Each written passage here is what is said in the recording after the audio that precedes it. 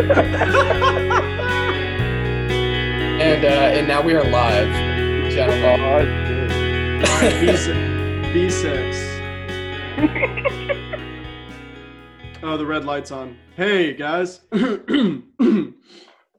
As you can probably already tell, we have a very special guest today. Ladies and gentlemen, Dan the man. Ciao. All the things. Wagwan. Hello in all the many languages. How we doing, man? I'm wonderful, man. How are you guys? Doing okay. Chilling. Getting to meet Garrett for the first time is really wonderful. Likewise, I feel like I feel like I have every fit you've ever posted to Instagram just like bookmarked in like the fits folder. That's real love, because I know Kelly. Let's go, baby. Yeah, you already know. I'm very happy that, I could play some part in facilitating this link up. Man, I was just like thinking earlier today that you and I, Dan, met on the internet a long time ago. I was trying to explain to my girl, like, yo, I'm about to be on this amazing pod. She's like, how'd you find out about them? I was like, me and Kels have been friends for a while. I couldn't tell you how it happened, but I know when we linked up in Miami, we were already best friends. It was already lit. Because we've linked up in Atlanta, we've linked up in Miami. Exactly. It's just like this was written. I don't know how long ago or where, but I know it was out there somewhere. And the universe just brought us together because it knew it needed to happen. Nah, it's a fact. It's a fact. So walk me through. I don't know this story. When is the first time you all hung out in person? Obviously, we are following all COVID-19, the novel COVID virus protocols. Also, we're in 3 different states, I think. So Zoom is the method. But how did you all come to meet in IRL? I think the first time we met was when I literally was like in your old place of employ at Lennox. And you were like, wait, yo, we follow each other. Facts. It wasn't Stockton. That was like, bro, that was probably like 2014. Yeah, it had to be 2014, 2015, somewhere in that area. I had just come over to Lennox maybe like a year prior from another store in like that area. So damn. It's been a long time. That was the first time we met. Okay, because I remember following you for what had to be since, just as an aside, I just watched the Fuck Yeah Menswear video, and bro, classic, such a classic. But I feel like that had to be, so like 11, 12 was probably the first time we were chit-chatting or ranting or commenting on each other's random stuff. Yeah, so it's been a good 10 years. Facts. That's I crazy. feel like the hashtag menswear community used to bring a lot more people together than it does now. For sure. Yeah, that was a moment.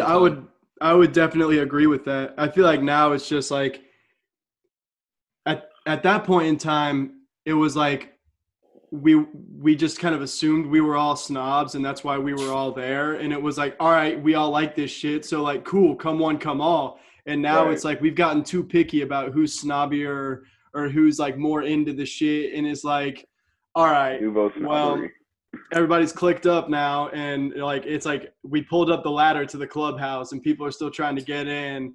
And everyone else is like, nah, don't let anybody else in. Like, this is our thing. We got to gatekeep this. Right. And it's just like, it's gotten weird.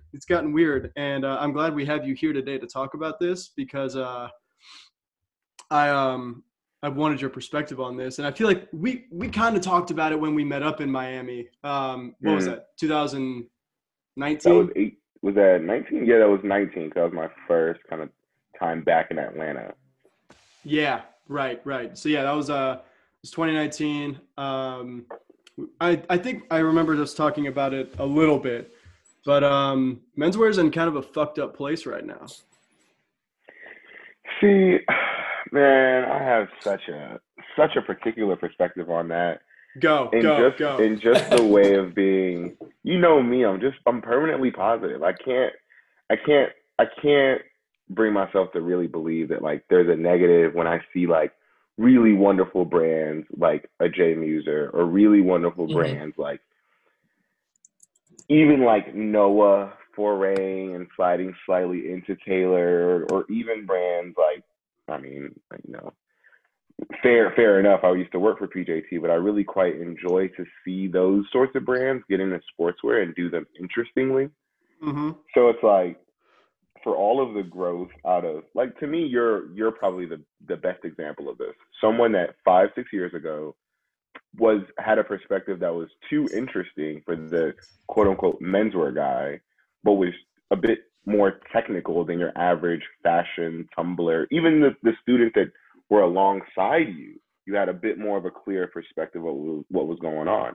I think a lot of that has matured, and maybe the community has splintered into a number of different little spaces, but like, I personally perceive it as a bit more welcoming. When I look at like 18 East and like think about what Antonio is doing today versus what Facts. Antonio was doing 5 years ago, that's way more welcoming. That's way more open, at least, you know. So Facts.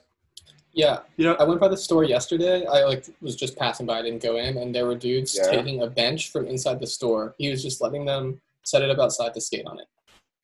like, come on, man. What else could you ask for? Yeah. yep.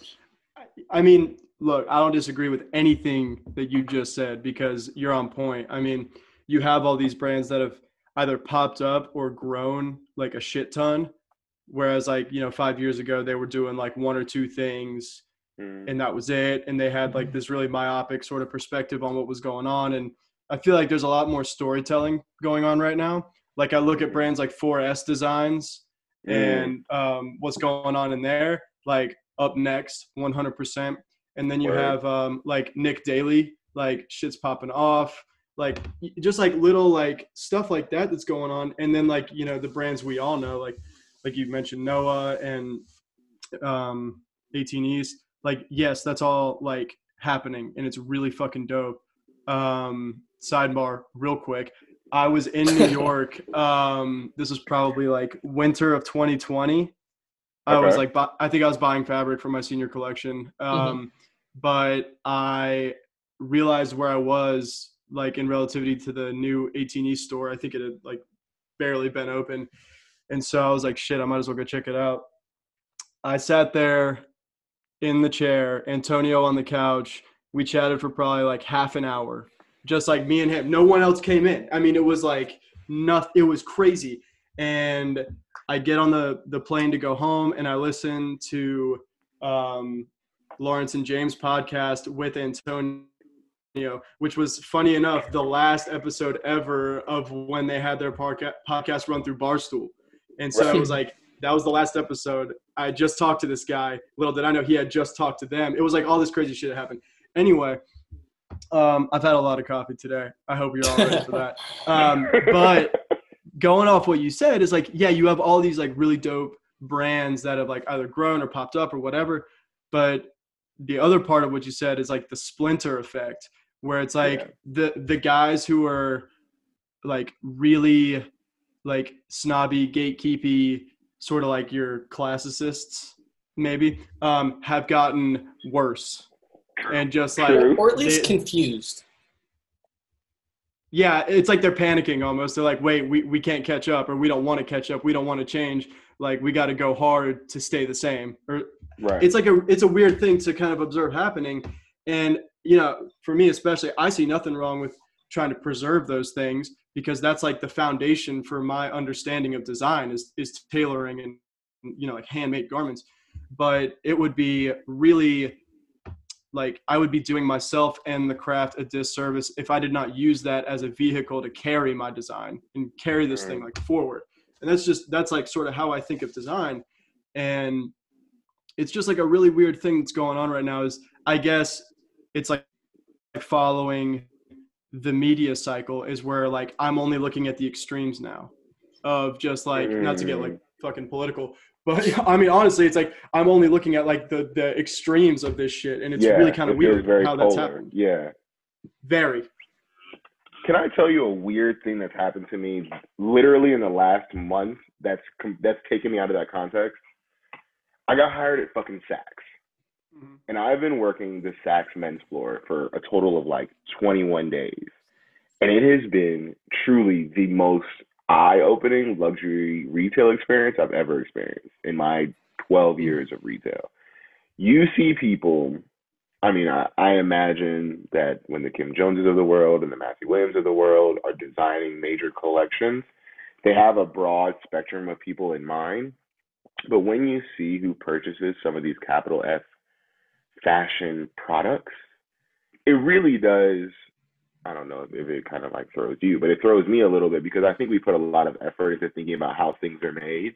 But at the end of it, it really does come out to like perception, brand identity, and then like, some weird mix of that doesn't really have anything to do with how stuff is made.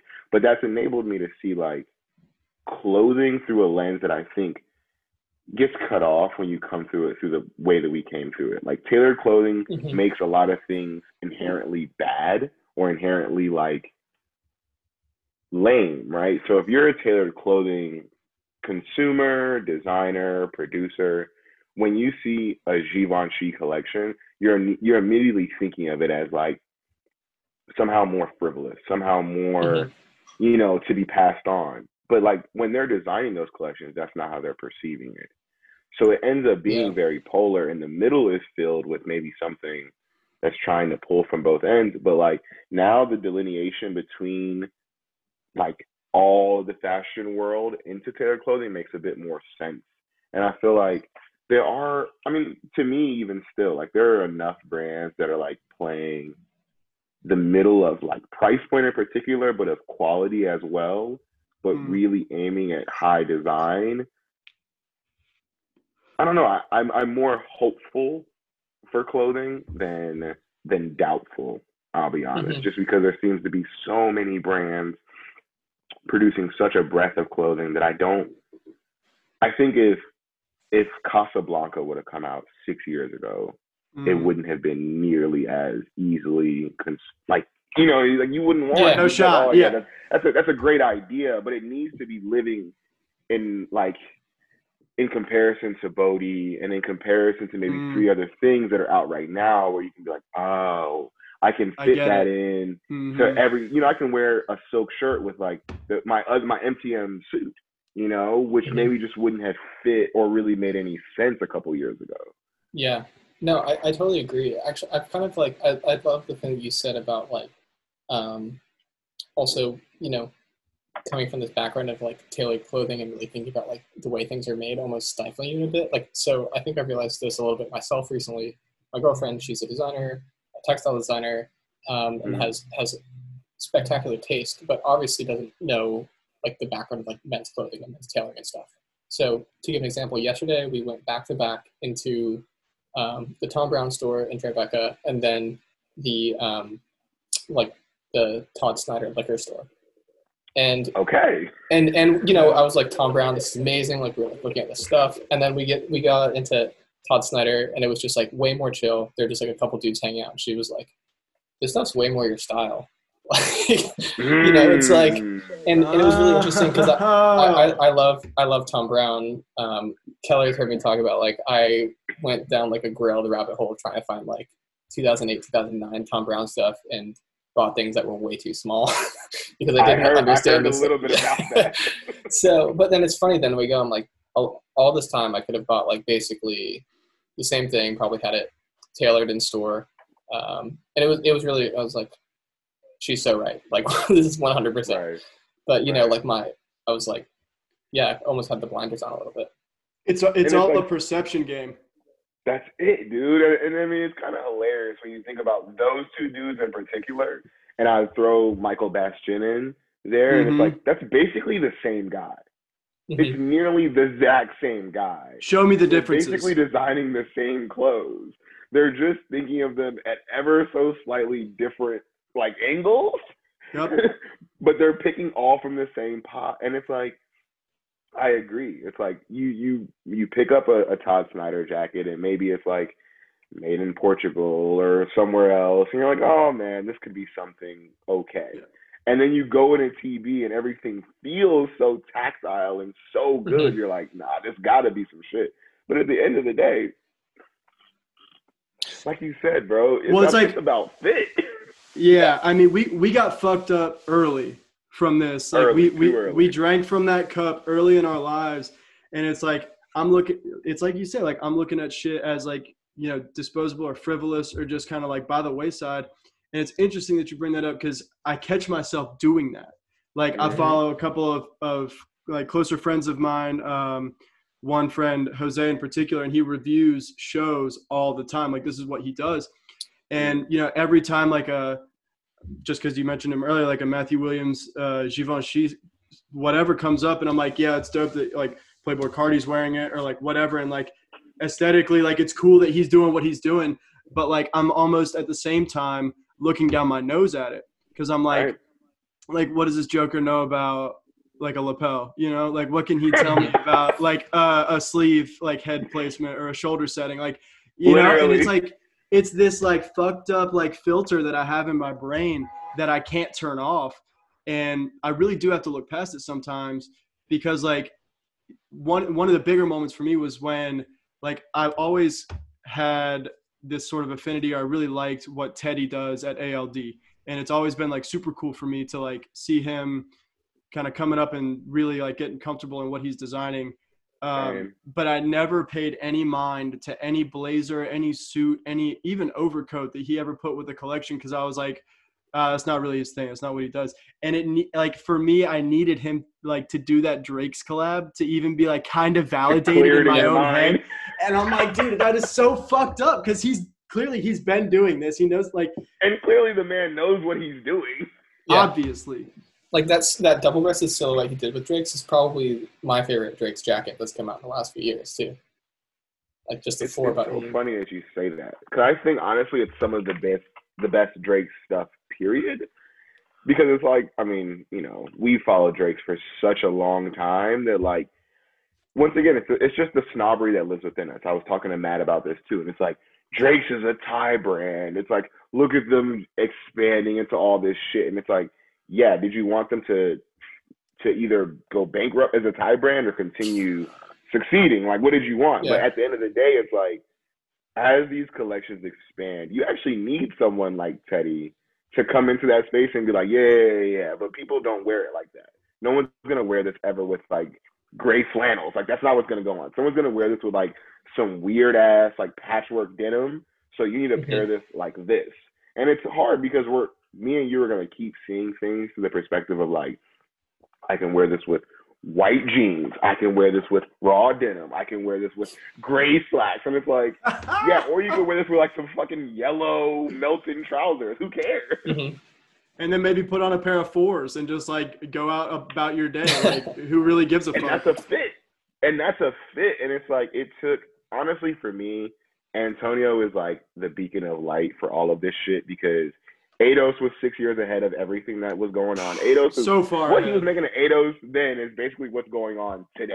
Like, 100%. Yeah. A lot this dude is light years ahead always. Like it's crazy. Even when I look back at like Abercrombie when he was there, like Ralph Rugby when he was, it's like this dude has always been just like out ahead of the game. And I feel like he spends a lot of time just like waiting for people to just fucking catch up and get what he's trying to say. Yeah. That was my very first interview ever in New York was with Antonio. Oh, word. I came up for an internship at Eidos. And like, this was actually the summer before I graduated. And like an interview with Quentin, who was like the absolute best. And Antonio was just like chilling off in a corner a little bit, like kind of watching the vibe. And you talk to him and he seems, not to gas him up, but he seems very Yoda in his conversation.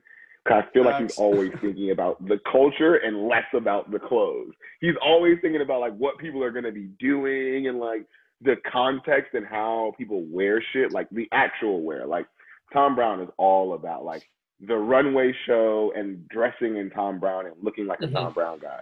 And Antonio is all about like, whatever you do, I don't give a fuck what that is. You're going to look amazing. And Eidos, Abercrombie, Rugby, 18 East, you're going to look super cool doing some shit. Like, I want to go pick up my skateboard again almost like because of 18 East in a way. Like it's the kind of brand. He's the kind of guy who can make you want to do that. Whereas like when you mentioned with Tom Brown, it's a very like lookbook mindset. Right. It's like this is gonna look perfect when you're standing still at attention. Whereas like you say, like Antonio's like, oh, what are you gonna eat in this? You know, like are you gonna pass out? Are you gonna pass out drunk in a bush in this? Like I don't care. Like you're still gonna look good and still not give a fuck. Exactly. Like if I stay in anything Tom Brown, I would be I'd be wrecked. But like I feel like with other stuff like 18 East or something, it's like, oh word, like that kind of makes it look cooler. A little bit for real. Like it's got character now. Whereas like you almost don't want your Tom Brown stuff to have character in a weird way, because it's like you paid for the character that it was designed like for. Like, almost, yeah. Yeah. We're actually on the most interesting conversation right now, because I've been wearing almost exclusively Designed in America clothing for the last like 8 months. Like I've been making an effort to do so. So like if I'm given the opportunity to wear Gap or to wear something else, like to wear Gap or to wear Uniqlo, I'm always going to try to get something from Gap or get something like a vintage. I just bought a vintage Bastion, just like a crew neck, just like something simple. But when you think about the breadth of designers of that generation that we have now, TB, Bastion, Todd, Billy, that whole little crew, and you kind of see them pulling off from this same thing. And we're really like, I mean, us three can tell the difference, right? Absolutely. But like when you lay down 3 cable knit crew necks, who cares? You know what I mean? Like what are we trying to delineate between? Because it's like at this point, it's like we're wearing clothes now. None of us are wearing clothes because you see somebody else in it. It's like you want it. So it's like, I don't know. I think the clothing industry, as we've gotten all older, just generally and just appreciate more shit, it's so much more fun to see someone like Antonio versus a Tom. Or, I mean, shit, I'm actually really excited to see what Michael Bastion does at Gap next season, because it's like, oh, wow. He kind of has the free reign. Do weird stuff. Like, I don't know. Again, like he's back to a place, or he's gotten to a place that he wanted to be. And like when you want to talk about like blueprint for what's going on right now, bruh, Michael Bastion, like I look back at original. Like 2010, 2011, 2012, like those shows, like he was doing shit that nobody else in men's fashion was doing. And editors and journalists and people were kind of like, whoa, I don't like, can we write about that? Like, I don't know. Is this even what I think it is? It's Brooks Brothers made in the Cucinelli factory. Is this good? I don't know. We don't know. Nobody knew what to do with it. And then it's like, the dude was like, all right, you know what? Like, this might not be for y'all, but your kids are going to love it. He really pulled it back to the future and was just like, y'all just wait. I'm going to come. Y'all going to want me back. Yeah. And here he is, like on cue.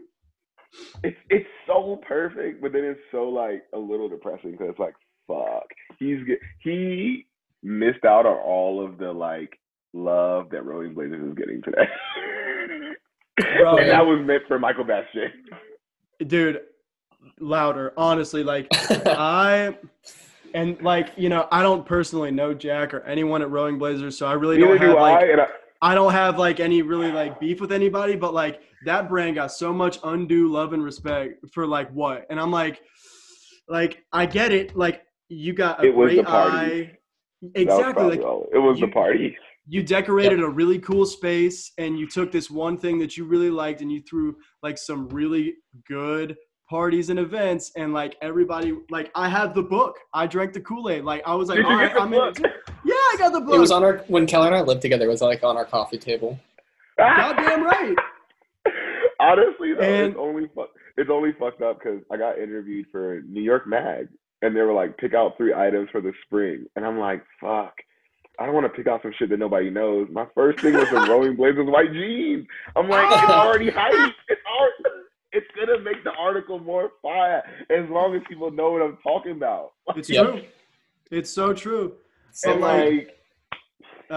yeah.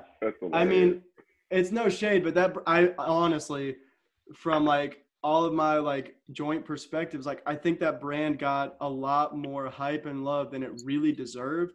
And Right. you know, that's shouts out to Jack for being able to like bring all of those things together and like kind of like put up the front he needed to put up to move units. And like Great marketing. No. I can't not respect that at the end of the day, you know. You're absolutely correct, though. Honestly, I just saw yesterday they did a whole Princess Diana wearing like the merch. I guess it was her 60th birthday, and they Okay. did a whole bunch of just like photoshops of her wearing the merch. And it's like you hate how easy it is, but then it's like, fuck, it couldn't get any better. It's so perfect. It's so good. I feel that. It's like it's always some shit like that where it's like, damn, I know that took all of like 15 minutes 11 for a seconds. fucking intern to throw together in a deck and email over. And it's like, but they did it first. Like they did it. No one else did it. They did it. That's all it was. They honestly, and the thing about it that I'm starting to realize is the pride that comes with coming up in tailored clothing is what makes many of our brands struggle to grow. Because something that is inherently kitschy, like you really shouldn't take the Prince Williams sweater that he was wearing in that one image with the white jeans and the crown. You know the crown shirt? I don't know if you ever saw that Prince Charles image. I know it. But they took it and remade it and then like slapped on a bunch of just photos of him older. And I'm like, it's clever, but then it's also like the sort of conversation that me and you would have and be like, nah, we shouldn't do that. That's just too on the nose. Yeah, really. But people want on the nose. They don't know they want that. They don't know how to get in any other way. Like, that's it. Like it's a club and everybody only knows the front door when there's like a million other doors that they could be getting to. And it's like, it's the classic of like, go ahead. Oh, wasn't that the thing? Like they got kind of big in the men's community because they like launched with like the not at pity hats and they threw a party. Oh, I forgot about that. Yeah. That's super Bro, cool. I know I still have that post saved somewhere because I wanted that fucking hat. And then I was like, whatever. I'm fairly certain that was my first year at Pity, too. I was like, damn, not being at Pity is the hardest thing to be this year. Like, goddamn it, I finally saved up. I got all the way to Italy. And then I got here. This is where I'm not supposed to be. I got the job. I finally made it. I'm here with the boys, and now like I'm not cool. Take my ass back to New York. Yeah, really. Man, I don't know like how much you would really want to talk about this, but like, did you enjoy your time with PJT? It's so funny that you asked that because I've actually been thinking about that a lot lately, and it to me was like the greatest work experience in my entire life. But that's like very like umbrella. When you think about what P. Johnson was at the time, so that's 2016, it was like they had just opened New York 6 months previous. So it's like no one knew PJT unless it were like me or you. You know what I mean? Had a fucking inspo folder full of just the lookbooks, and it's like, I mean, there were 3 lookbooks with between the coffin mask, the 2 girls, and then my man just sitting in that like that big chair with the purple. I was like, whatever those 3 things, I was like, whatever's going on at this brand, I have to come here. It was crazy at the time. I was like, how does nobody know about this? It was so crazy and it was so good. And the price point was so good. It was like everything about it was perfect. So getting to finally work there was like the greatest experience of all time. And then like just my general nature, just always, just looking for stuff to do. Never, if you can do something, don't wait for somebody else to do it. Fuck it, you might as well do it, right? So It was one of those where I just picked up so many skills, and I mean, getting to work directly with Pat, just greatest experience. But even just like dudes like Ed, people forget Ed had a whole like 10-year collection. Like that man has had a collection and decided to put that away. Like that takes a whole other level of like real confidence in what you also want to do. So hell yeah, learning from them and just being around those people. And P. Johnson attracts a certain client that's like completely unlike most tailored clothing places. The guys that come to PJT are always the cool guys at maybe not the coolest place. If you find the coolest guy at Berkshire Hathaway, someone that's like truly like engaged, but like he works around a bunch of fucking duds. He shops at PJT, you know what I mean? That resonates with me so much as like a designer at a bank. I'm like, like yeah, I get why I love it. That. It's 100% that. It's like, it's almost every single dude that would rather quit their like 6-figure job and open a store, but they know better. Yeah. Bro, you just described Garrett in one sentence. You just like wedged this man into one sentence. Yeah, that is me. Well, and that's what the thing that I have always like wondered about PJT though is like like a lot of times I'll look at the lookbooks, and I was actually showing Anna them for the first time just this week, which is funny. I think I was like saying like, oh, Dan's coming on the show, like talking a little bit about like your background. I was like, check out this brand, it's amazing. But I was also like, how much of this like are they able to pull off because they're Australian? Like the sweater over the shoulder, I feel like I could never do that. But like the context in a different continent is like totally different. Like that, yeah. Bro, you are hitting on one of the strongest notes of the things that I actually struggle with at PJT. Is like Australians are actually like that. When you see the photos and you see like dudes being super dudeish, but also being really, really jolly, like a weird like Texas football movie, and you're like, how do y'all all love each other? Like, what is going on? It's like that. Like, I will never forget the day I interviewed Porter was actually in New York. The legend. And he goes, the greatest legend, very possibly on the planet. Like, he might be top 3. He's up there with like Flavor Flav and people you need to spend the night with because the night's gonna go the right way. Yes. We walked from, this is like maybe 6 months before the Barney Sting had hit, right? Mm-hmm. So we were just gonna go and see where the collection was gonna be. We were gonna see all the like, makeups and shit. So we walked from Soho to the downtown Barney's on 16th. Do all that. Mind you, this is the day I interviewed. Like, this is the day I had known Porter on Tumblr type shit, but didn't know him. So we met that day. He's like, oh, mate, let's go grab lunch. I'm like, bet. We went to 2 hands, avo and toast, 1 beer. Cool. 2 beers. Cool. 3 beers. Cool. Let's go. By the 11th beer, bro. By the 11th beer, let me tell you how we were leaving there 3 hours later, fucking like sideways. The worst part is, Cern took me back to the showroom and we listened to Yeezus and jumped on the couch. Let's go. Like, that was the day I interviewed. I said, bro, I don't want to go anywhere else. I can't work anywhere else. Yeah. How could you? How could you? Yeah. I mean, that's crazy. Like, we listened to the whole Yeezus from front to back, black skinhead and all, and like literally raged for an hour. And I was like, yo, I got to go back to my Airbnb, bro. This is too much. He was like, yo, come by tomorrow. I'm like, come by tomorrow, boy. He's like, yo, come hang. I'm like, yo, I work here. Yeah. I work here, bro. I work here, man. Yeah. There's no. What else can you do? Seriously, man, and just that whole crew of people is. I don't know. It's hard to like be hyperbolic about how genuine everyone that works at P. Johnson is, but like even someone like Tyler, I've seen Tyler go from like totally like a much more straight, sort of quite like specific and very analytical. Like his financial background is just he's so smart. All that he works on is so analytical and so straightforward.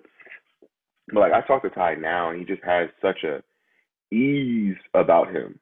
And it's about being with the Aussies, man. They just make you fucking chill. Like, they make you super chill. I mean, you're jumping on the couches with them the day you interviewed. So, I mean, that's a pretty good precursor to what you can expect. But it's like, I'm thinking about, PJT right now. And it's like, when you want to talk about like vision in storytelling and tailored clothing, there's like, I can count on one hand, like, the brands that like I would consider to be like tailored clothing brands that really kind of excel. And it's like, rest in peace what Antonio had with Eidos, and then PJT obviously, and then like the guys at like Sam Amel in Stockholm. Yeah, I think like what they're doing is like it's still straight quiet. pressure. It's still off to the side, but they're just like, they're hustling and it's fire every single time. Oh my God. And honestly, as they get more specific, like now they say you can't shop with them unless you subscribe. But like, bitch, I subscribe. Yeah, I'm like, I want to know. Email, send it. Like, let's go. Yeah. Every time they drop a lookbook, I'm like, hey, Dag, I'm not gonna buy anything, but can I see it early? It's so for those dudes to be around our age, it's crazy. Really something. It's wild. It's really crazy. Really something. Those even like fucking perspective. I've never wanted a jetted pocket so badly in my life. Honestly, I went full jet. I went full jet after their first visit to New York. I didn't buy anything, but I just started making everything I had full jet. After, I guess it's 2017. Yeah, 2017 summer. I have nothing else that's not jet. Those dudes just like they want you. Even the tone-on-tone buttons, like the mother of pearl navy on the navy suit. It's such a strong, just honestly, it's insane. And then their cloth selection is probably crazy expensive. I'm imagining she has to make up crazy expensive for what they use. It's got to be so pretty. Oh my God. It gives it that life. It gives it that like special quality. And like to bring it back to something that's like totally like you wouldn't even kind of usually talk about them in the same conversation. But like that's what drew me to Billy Reed. And like I never understood. I was like, yeah, this stuff is like pretty cool. I know like kind of the area around like that he came up in, all the designers alongside, all of that like scene in New York that was happening. But this dude, when I tell you he has an eye for cloth, like it's crazy. And the reason I never got why Billy was so expensive until I went and put my hands on these clothes, man. Oh my God. It's as good like as it looks. I was pitching fabric swatches to them and thinking like, there's no way this will ever get picked up because like this fabric is like, you know, it's $170 a yard. Like and they're like, yeah, like send it through. Let's get it protoed. And I'm like, oh, I was playing. That's like the third option, bro. I was like, if I knew you were actually going to do this, I got some other ones I got on my desk I can show you. I got some navy green Vicuña. I don't know if you ever heard of that. Yeah. It's double face cashmere Vicuña, but if y'all want to see it, let's get it. But if we ball it. Like, let's go. Well, that's the sample that Keller wears all the time is like a cotton cashmere that was like literally just made into a prototype. It's like the thing you see him wearing most often. And I didn't know that until last week. Like, wait, the overcoat? No, it's like a peak lapel, single-breasted, patch pocket jacket. It's like my everyday. It's like it's the most beautiful jacket I own, and it's mostly cotton with like a little bit of cashmere and a little bit of raw silk in it. So it's got this really nice slub to it. That's Bro, it. It's only gas. You could tell. Yeah, you could tell that's a cloth nerd's choice, bro. The moment you start missing the cotton cash, you reached into like Ralph, Brunello, Sergio Loro-Piana. That's the sort of shit they kept in their wardrobe. Cotton cash, linen cash, like those. I mean, shit. Sergio Loro-Piana called the weave of the god wool, silk, linen. So it's like once you mix silk and cotton, once you start putting silk and shit, you've got me. Bruh, you've got me. That's it, bro. Hold on. On that note. He's getting up. He's got something to show us, and I'm hyped to see it. I know he's. Dan is off camera. We don't know what's coming our way. Honestly, he's going crazy. Mm-hmm. Do you remember this suit, the navy raw silk suit? Do I remember that suit? That suit lives rent free in my mind. Look at that. But look at it now. Oh my God, it's even more beautiful. Amazing. So obviously the trousers are fucking destroyed. I blew them through. Good. They should be destroyed. But silk, bro, that's how I know me and you are best friends, bro. I live, if it says silk on it, I might cop. I don't even care what it is. I don't care. How much silk? It's 30%. Yeah, whatever. I don't care how long it's going to last. Like that's the I'll have known I made it when I can start just wearing like raw silk shirts and act like I don't know nobody anymore. And like that's honestly though, the most recent clothing hard on, Purple Label just dropped 6 colors, like earth tone, what looks like that Loro-Piana Pecora Nora silk linen shirts, like 75-25. Bruh, these shits look like Tony Montana. No, actually, what's my son's name? Not Tony, but the one that had the private island They got son killed in a helicopter. Did y'all see Scarface? I'm sorry. Yeah. I've seen no the movies real ever, boss. so. I can't remember his name. It's gonna come. The real It's gonna boss. come. I'm about to send both of y'all a photo. But it looks like right out of his wardrobe. There's a white, there's an off-white, and there's a tan silk linen shirt, bro. Necessary. Oh my God. I'm like, $725? I don't got it, but I might. I might. I might. Let me talk to the bank and see what they can let me take out again. Like, come on now. It's so funny to talk about, like, whatever. like the earth tone thing. I feel like is really about to have a moment. So I was 2 weeks ago. My parents live just a little bit north of Palm Beach. So went through it. I was there like in the morning for coffee, but walked by the Palm Beach Ralph store. Every outfit, men's, women's, it's pretty much all purple label in the Palm Beach store. But They it's don't all need anything brown, else in that store. all brown, which was amazing. And I was like, I was kind of like shocked because it's almost always like my whole life walking past that store. It's like, I mean, it's Palm Beach, right? It's like navies and like bright As many pinks colors and as possible. Yellow, that really quintessential purple. Yeah, I feel you. All brown, every window.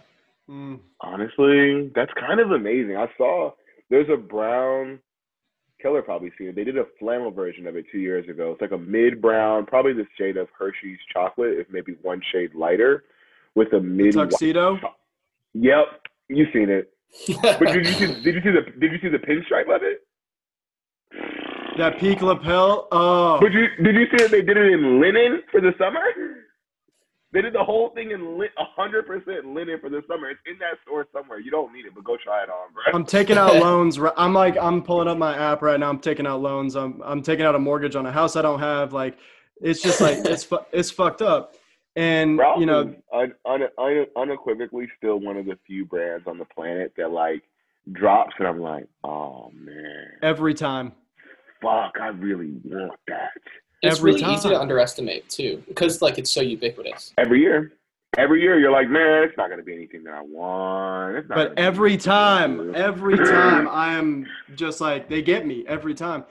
And it's just like, it's so crazy that they have, like, for whatever reason, they laid such a good foundation for so long that, like, I feel like it's just like they can't, like, I know this phrase gets thrown around a lot, but Ralph is one of the few that I would genuinely say cannot miss. Cannot miss. They can't. Like, they throw some bricks up individual piece-wise, like, that I could do without and never see again. But, like, as a whole, like, they don't miss.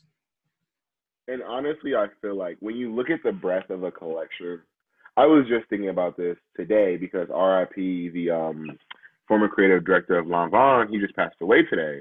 Rest in peace.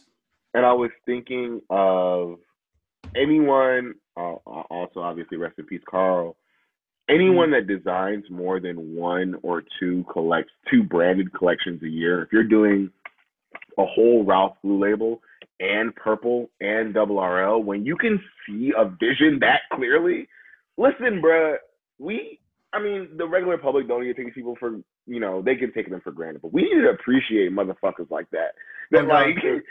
When you can create the Blue Label collection that either one of us, if we had a younger sibling or a younger cousin that's about to go to prom, you're like, all right, boom, go here, get this, done.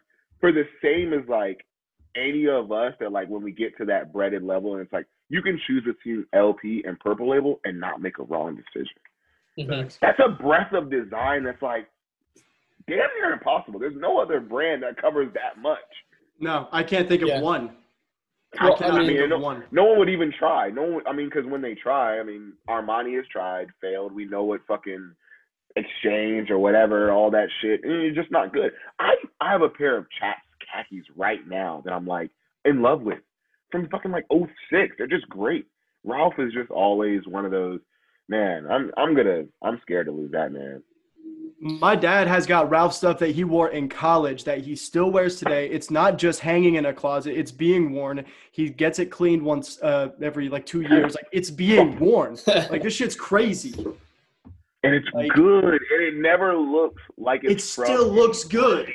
It's not dated. It's not old. It's like, yeah, my dad's like in his 60s, whatever. But like he still looks contemporary. Fly as shit. Like Always. And Well, I think we need to circle that conversation all the way back to fabric every time.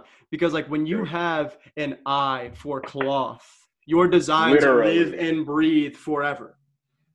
When your foundation is the foundation, then you will make good shit. When you start with design or you start with marketing or you start with contemporary aesthetics or you go on Pantone and you're like, what's the color of the year? You're going to design some shit that might sell today. Yeah, sure, forever, whatever. But you're never going to make something that I can walk into a store, it's from 1996, and not because it's vintage, but because it actually looks good today.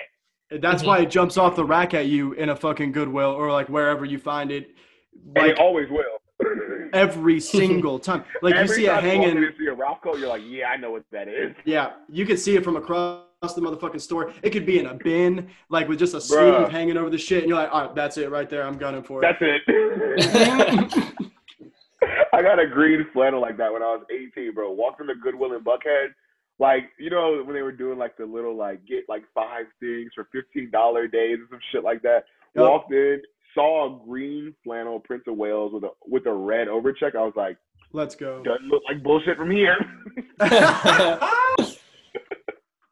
See, you and I'm both so lucky. I'm so small, Dan. I'm like for your Keller knows me. I'm like 5'6", 5'7", which makes it impossible to find anything unless it is like made for me.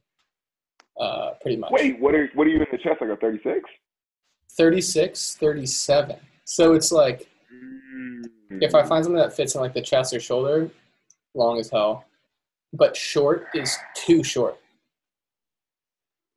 Like if I get short, I'm like this. I'm like 3/4 length sleeves. That's actually really, really, really tough. I'm surprised that Tom Brown jacket didn't work. It was a Tom Brown too, no? Oh yeah, no. That was just me like being like, I can fit a 34. That was that was just like. Also, the guy measured it so wrong. Because okay, like, we all know here, right? You're measuring the back of a jacket. You start below the collar, right? I mean, yeah, you got to start from the seam down. Okay, he started like at the top.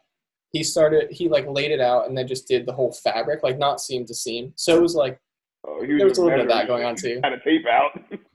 No, it was like literally like I was like, okay, I have like the one jacket that's like been tailored, it like perfectly fits. I'm like, yeah, this matches up. No, it was like a toy. Not even a little bit. So bad. Bro, the pictures he sent me, like I was reeling. It was hilarious. like the funniest fucking thing I've ever seen. It looked like a child's jacket. Like a literal child, like something you would wear to like your first communion. Like, I mean, it was really funny. So it yeah, was it was like insane. Super tragic.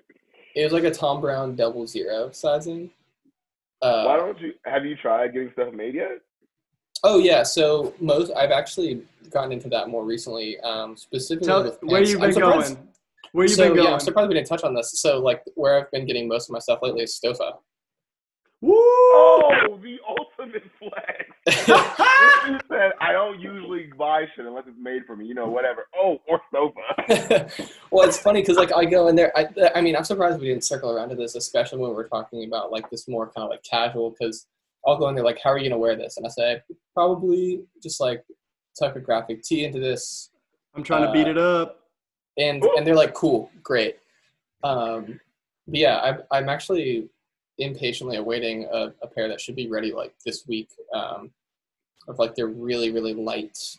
It's like almost like see-through, like they're lined, but The white one? Like, no, natural wool. I went charcoal. Dan, I know we just made the same exact face. He said, ooh. Sir, I see you. Yeah, really.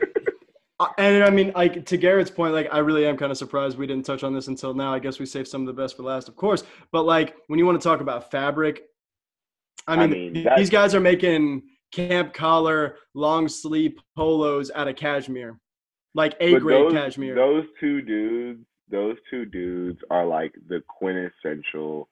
I mean, I would put both of them up there with Antonio in terms of people who are literally living like 3-4 years ahead of the rest of us. They're operating on another plane. It's on a completely different plane. Like, I mean, so much love to Agesh, but also really, in all honesty, so much love to Nick Ragosta. Those dudes think about clothing. Like, the U-neck sweater vest is such one of those things that, like, It's amazing.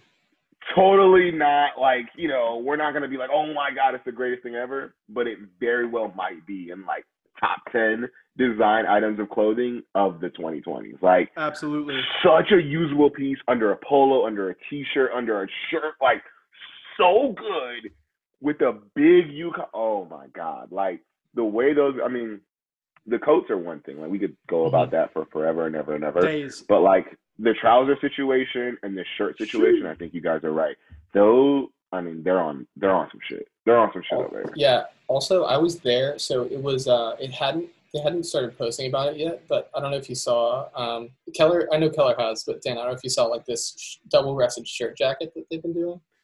Brody, I have notifications for Stofa on both Instagram and email, so there's nothing that drops at the stove that I don't know about. Oh, yes, I have also seen the California lookbook. No, but so I went in to get measured for the, well, I guess just. So wait, you got the DB? You ordered a DB? No, I didn't, but it was the day that it had like come out in the showroom, so of course they're like, no one knows about this yet, and I was like, I came in here with a specific need in mind. Honestly, and the pricing is great. It's, I mean, like everything they do is fully made to order, and it's like $900. So you can get it's a only full. $900. It's only $900. Crazy. That's crazy. You got a man thinking down there. He's like, And you can do it in basically any cloth they offer, huh? I think they only do it in the cotton ranges. Yeah, I kind of figured it had to be limited. Yeah. The way they did that lapel is a little wacky. I'm very curious where they're going about getting it made.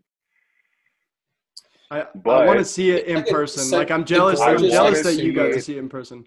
I want to see it on a regular person, someone that's not super duper handsome. I love you, Garrett, but I want to see it on you. Not, like, it just can't be a Stofa model. I'm like, yeah, everything looks fucking good. Like, what do you want me to do? Of course. Yeah. So I need you to order is what I'm telling you. Having seen it in person, here's what I'll tell you. And at the store, they tried to get me to not do this. So they're doing like the really loose, like let's bottom the bottom, like the Luca Rubinacci thing, and they let one photo slip in the lookbook where the model is wearing it buttoned, you know, like where we would expect, like the top. Regular. It looks better that way on, I think, like 90% of people. Like when I did that, I put it on, I was like, great. And this was, again, like they hadn't had the lookbook out yet. And I think the dude's name that was like, it wasn't Agesh or Maxim or whatever, but it was like, he was like, no, we've designed it like this. And I was like, oh, to emphasize like how short my legs are. I'll be honest with you. Totally. I mean, this is kind of like the secret opinion of all the opinions that doesn't ever get said on podcasts, but you know, whatever. Totally unflattering for the vast majority of silhouettes.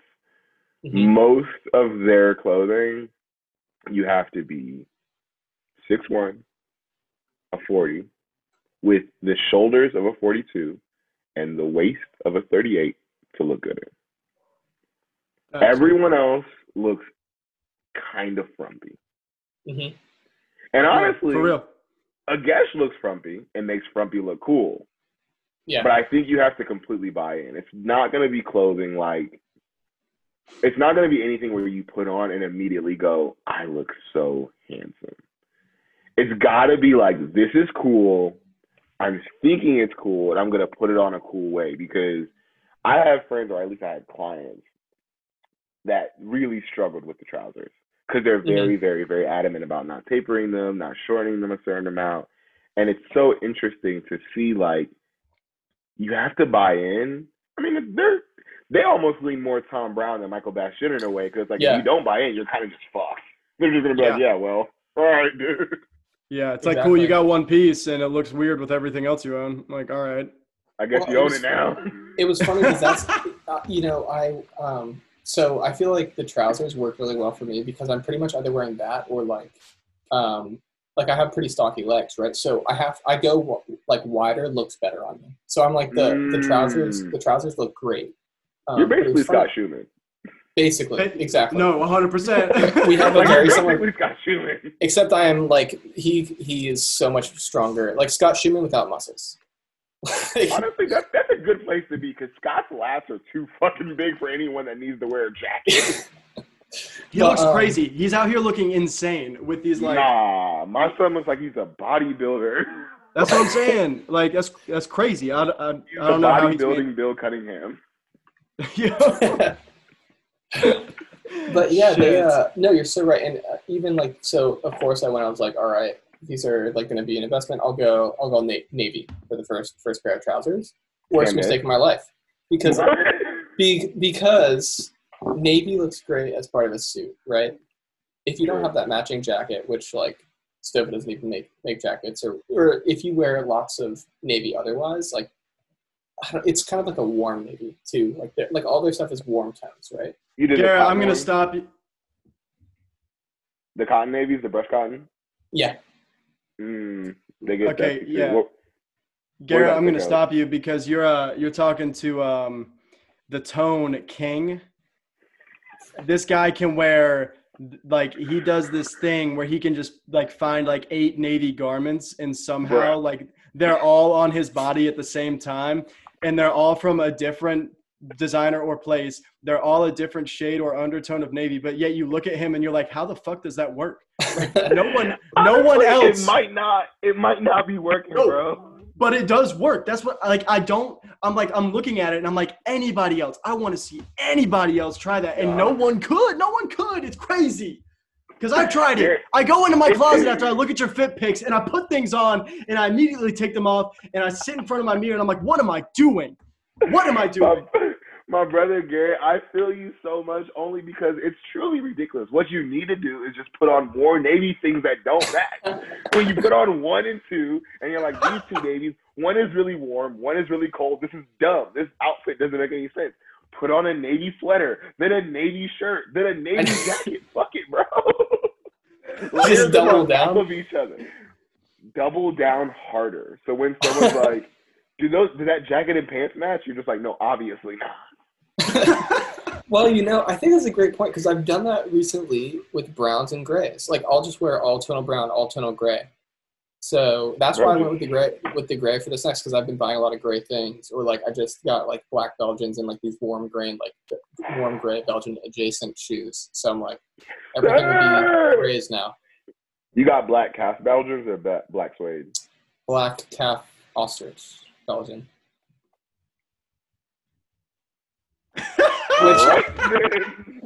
All right then,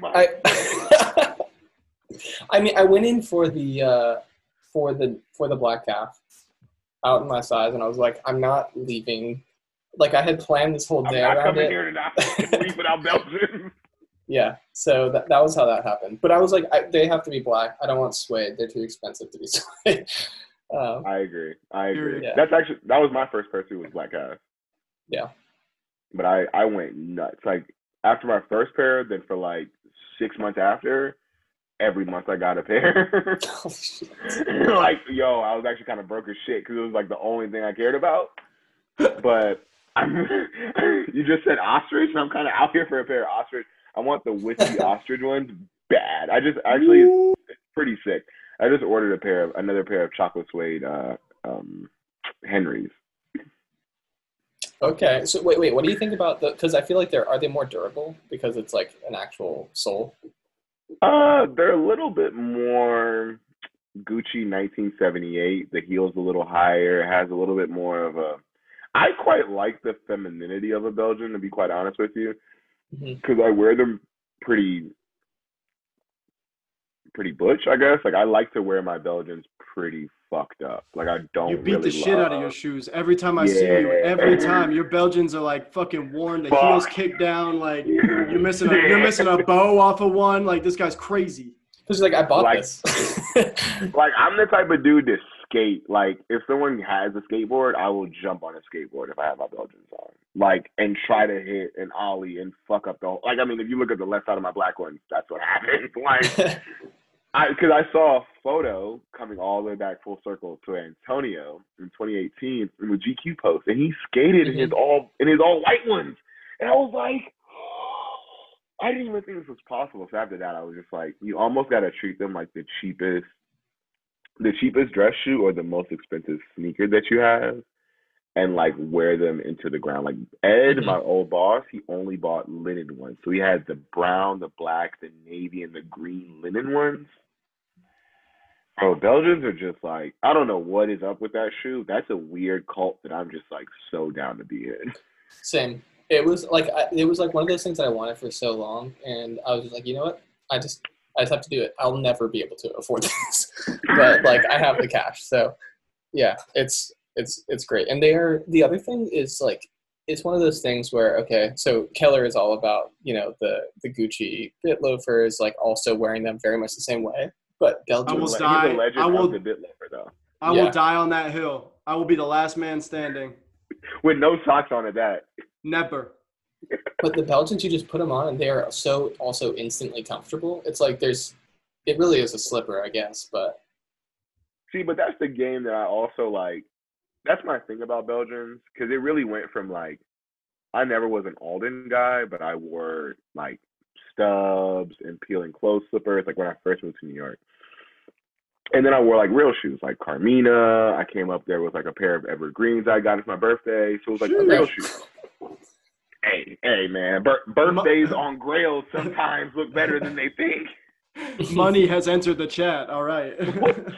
I wish you guys had fucking the soundboard. We need a soundboard.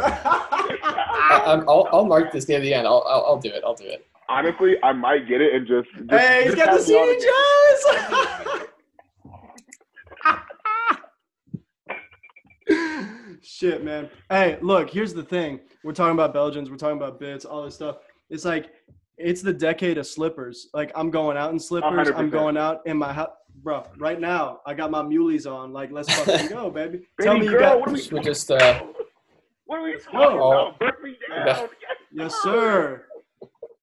Like, I will be in a double-breasted black raw silk tuxedo, but I will still have a pair of mules on with no heel. Like, I don't care. Right. Are you, like, literally, honestly, my whole energy now is trying to find a pair of, like, late 80s bits that are slightly worn down, maybe like an 8 out of 10 or like a 7.5 out of 10, and just wear them with, like, the heel pressed down. On some real, like, old Nigerian uncle shit. Just like, yeah, I'm walking around. Yes. Like, that's my energy right now. That and just mad expensive track pants. Talk to me. I'm looking for them. I'm wearing these Sandro ones right now. They're my favorite. They're so fire, and they have 10% silk in them. Let's fucking go. That's what got me. You're saying all the right things. Yeah. But I'm honestly trying to look like Uma Thurman and Kill Bill. That's my whole energy for this. So we're going yellow then. I'm trying to find the strongest yellow tracksuit that doesn't look like the Addy one. Because you know the Adidas one looks like banana yellow. It's like, crazy yellow. Yeah. She had like mustard yellow. I want to wear that and like denim jackets and Belgians and Birkenstocks all summer. And this guy's crazy. That's what I feel like is the energy. Maybe I'm going This guy's crazy. This guy's crazy. No, he is off the rails. But like lots of bandanas around my neck and lots of tracksuits. Like, is he like a Russian gangster? Yes, like he's got the Aperol Spritz and AK-47 and a split tucked behind his ear. Bruh. I'm literally thinking, you guys wouldn't fucking believe this. My high school class ring was a pinky ring because I was that crazy my entire life. He's light years ahead. He's ahead of everyone. My entire life. But I used to hoop in that bitch. So the stone fell out. It was an onyx. The stone fell out. But I just pulled up Balfour. I don't know if any of y'all had Balfour for any of your high school shit. They'll let you reorder it. They still have my order from 2011. So I'm reordering my class ring. Amazing. That's crazy. In brass with an onyx pinky ring. I'm like, yo, I'm going full Russian gangster this summer. That is amazing. The only people I know who wear a pinky ring are you and my Lebanese father, and that's it. Yes! Wait, actually, Keller hasn't seen this yet. I just got one. My man getting into jewelry now? Well, it's like one of those family, my grandmother, they were like moving her out of her apartment, and they found this was like her Irish father's. So like, he was, I don't know if I can do it, but it's like the size is like perfect. I think Let's he wore go. I think he wore ring finger. Like I think he was super tiny, but for me it's like there. My brother, never take that off. That's Tony. That's Tony. That's Tony Tone. Yeah. So that's Yo, that's like we're gonna have to give you a nickname when you rock that, bro. On You God. gotta be like Garrett the Shark. all right. Yeah. That's You it. can't Let me just be regular G, bro. You gotta be like Get Money Garrett. Get my GTG. Yes, sir. it's a thing. It's a thing. And that is now the what you know. I think Keller and I like to leave these little Easter eggs. That'll be the title of this episode, GTG. Yes, sir. God damn GT, right. Let's GTG go. with ADO. Yo, Look, could it be man. any better? It couldn't. Jewelry's such a hard thing to get into, man. Like I wear Hardest thing. this. This is all I got. But you've been wearing that for ages. How long you had that? I actually haven't. You would think I have because it's close to my personal brand, but I actually got this when I graduated college last year. So not even a full year yet. Wait, so did you not have another gold tone necklace that you've been wearing? It was silver. Wow. Oh, it was, but you've been rocking a necklace for some time now. It had the single safety. necklace. It had the safety pin on it. Yeah. Okay. I do remember that one. Damn, this But does so I perfectly upgraded. suit your brand. I mean, I don't know if you could really Oh wait. see the You links the on that. shine? Oh yeah, what we playing with here? What's this? 14 carats? It's 18. It's from Lebanon. It was made in Lebanon. Yes, You know, Thirsty. it's Yes, crazy. thirsty. That's a family heirloom, Beautiful. and it's heavy. It's real heavy. My chain Is heavy. it? Yeah, it is. My ego brain's too big. It's too Too heavy. heavy.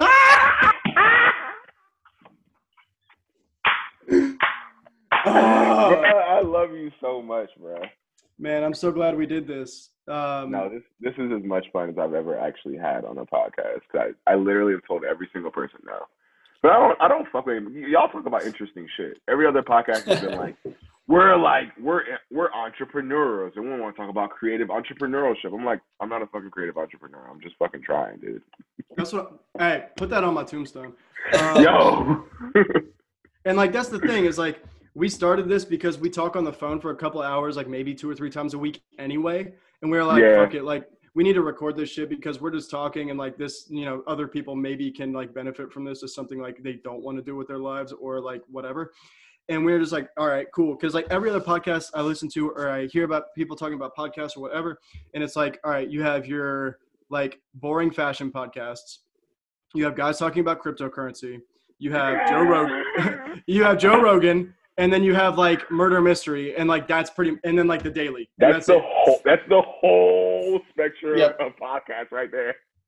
That's it. Like that's all. Like, and if there's something else I've missed, like I don't care about it enough, or I'm not hearing about it. So it's like okay, but like yo, like we have opinions, usually Right. hot takes. Like I don't like, and I will tell like anyone to their face anything I've said on air. Like if Fred Castleberry wants to talk to me about why his brand is bad, I will gladly sit down with him. Yes. Like Yo.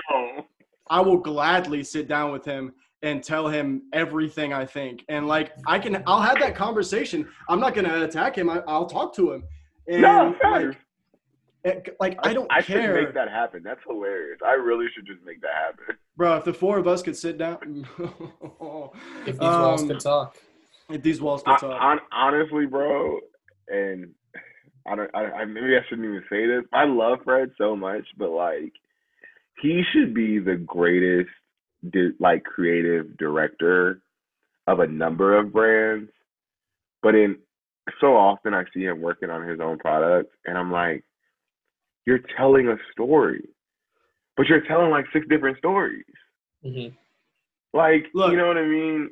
I don't think the know. guy's necessarily untalented. Like he obviously has great like vision and he has this Vision. ability to like curate things and bring things together that is just like exactly what a creative director needs to be doing. Like we've hired designers to be creative directors and then we hire creative directors to be designers. And we've fucked everything up.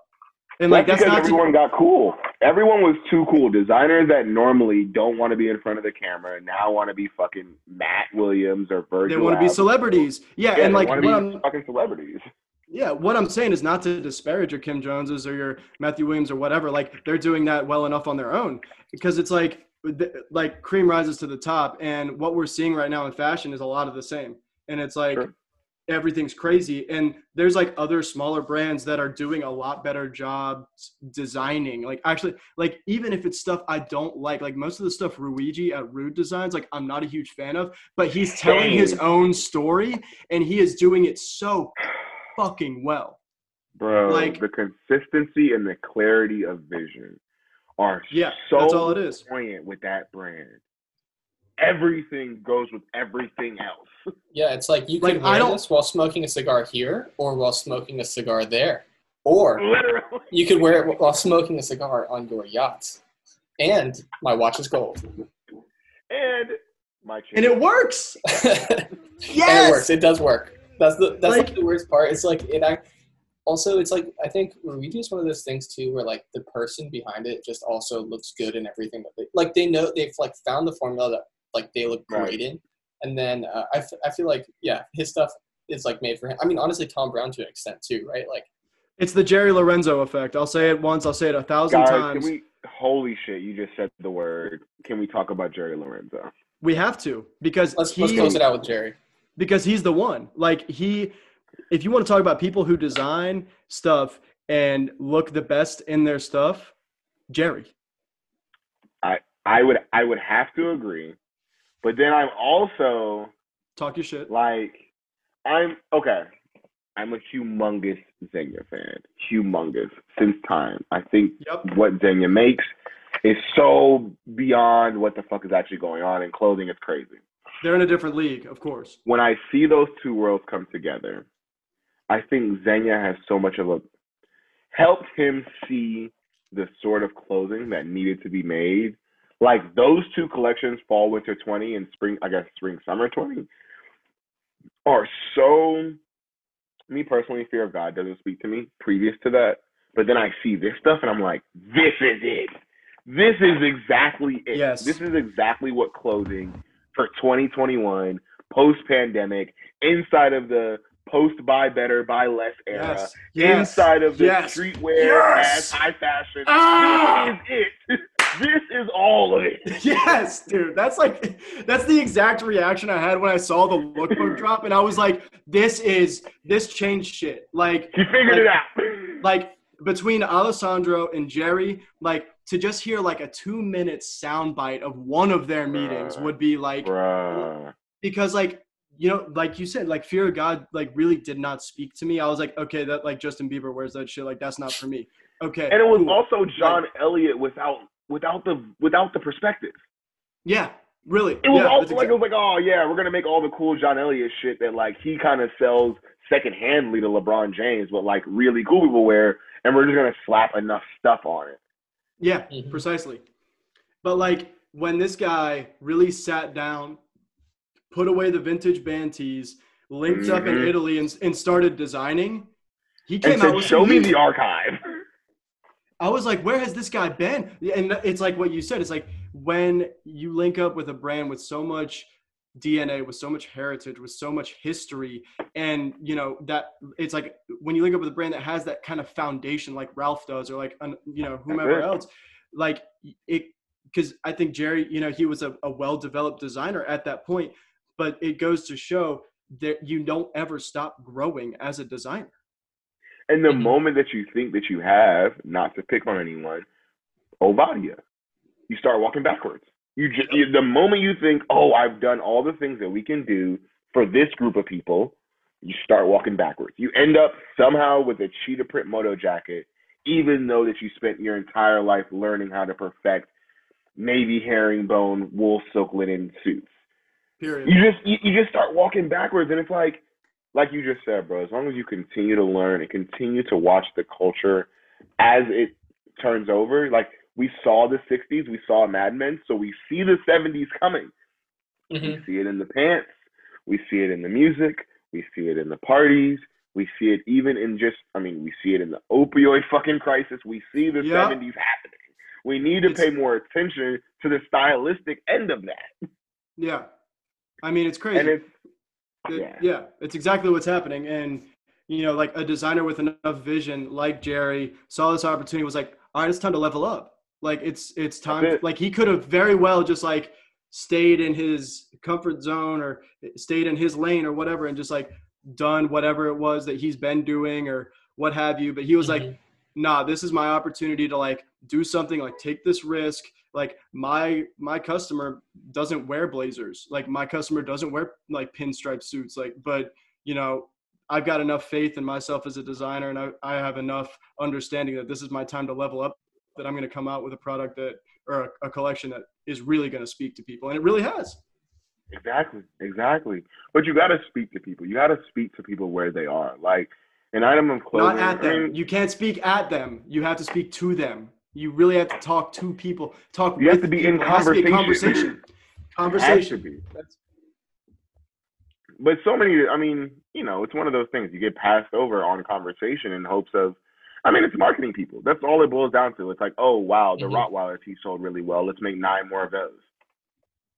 That's all it is. It's like, yeah. whatever. I mean, shit, dude. I mean, it's been an amazing experience once again coming back to Saks. This Celine collection this year, super powerful to me. It's I mean, crazy. I love Hetty, but like seeing it in person, you're like, oh shit, this dude is a fucking genius. And I've had more than enough people ask, do you have the black Celine hoodie with white Celine across it? I'm like, are you looking at this amazing like silk jersey Letterman jacket? It's like, did you see all the other stuff?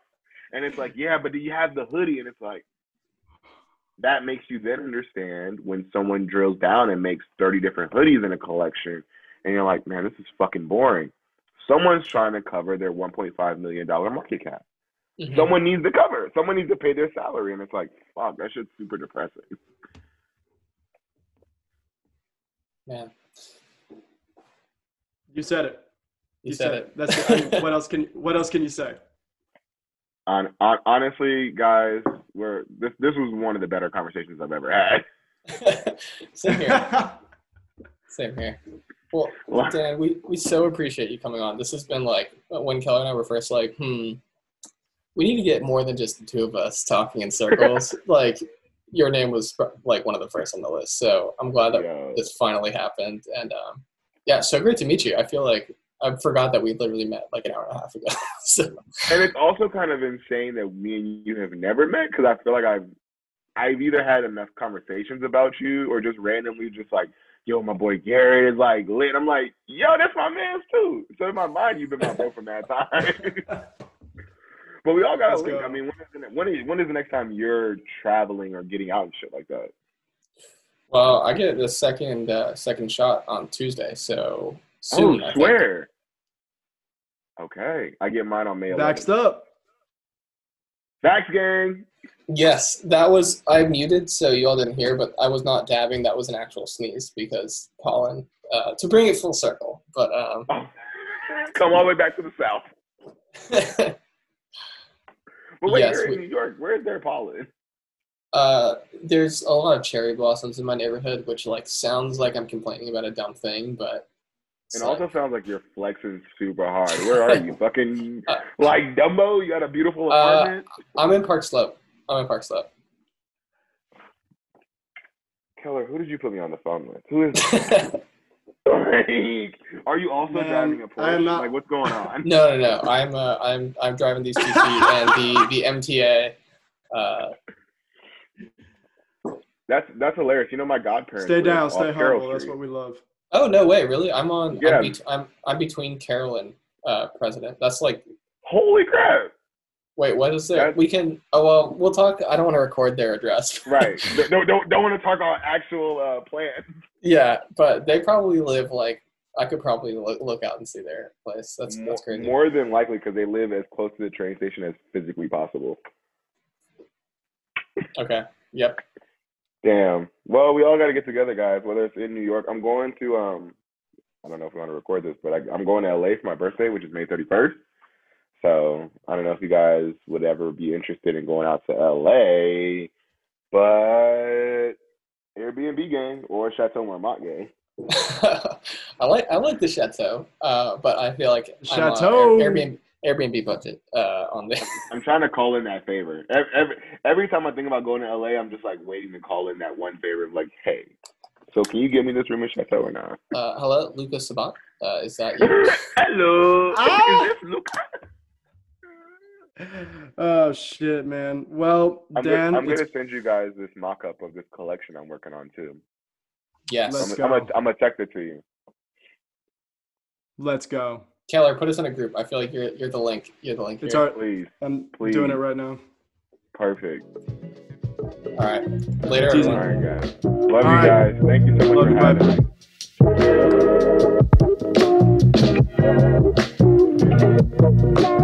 me.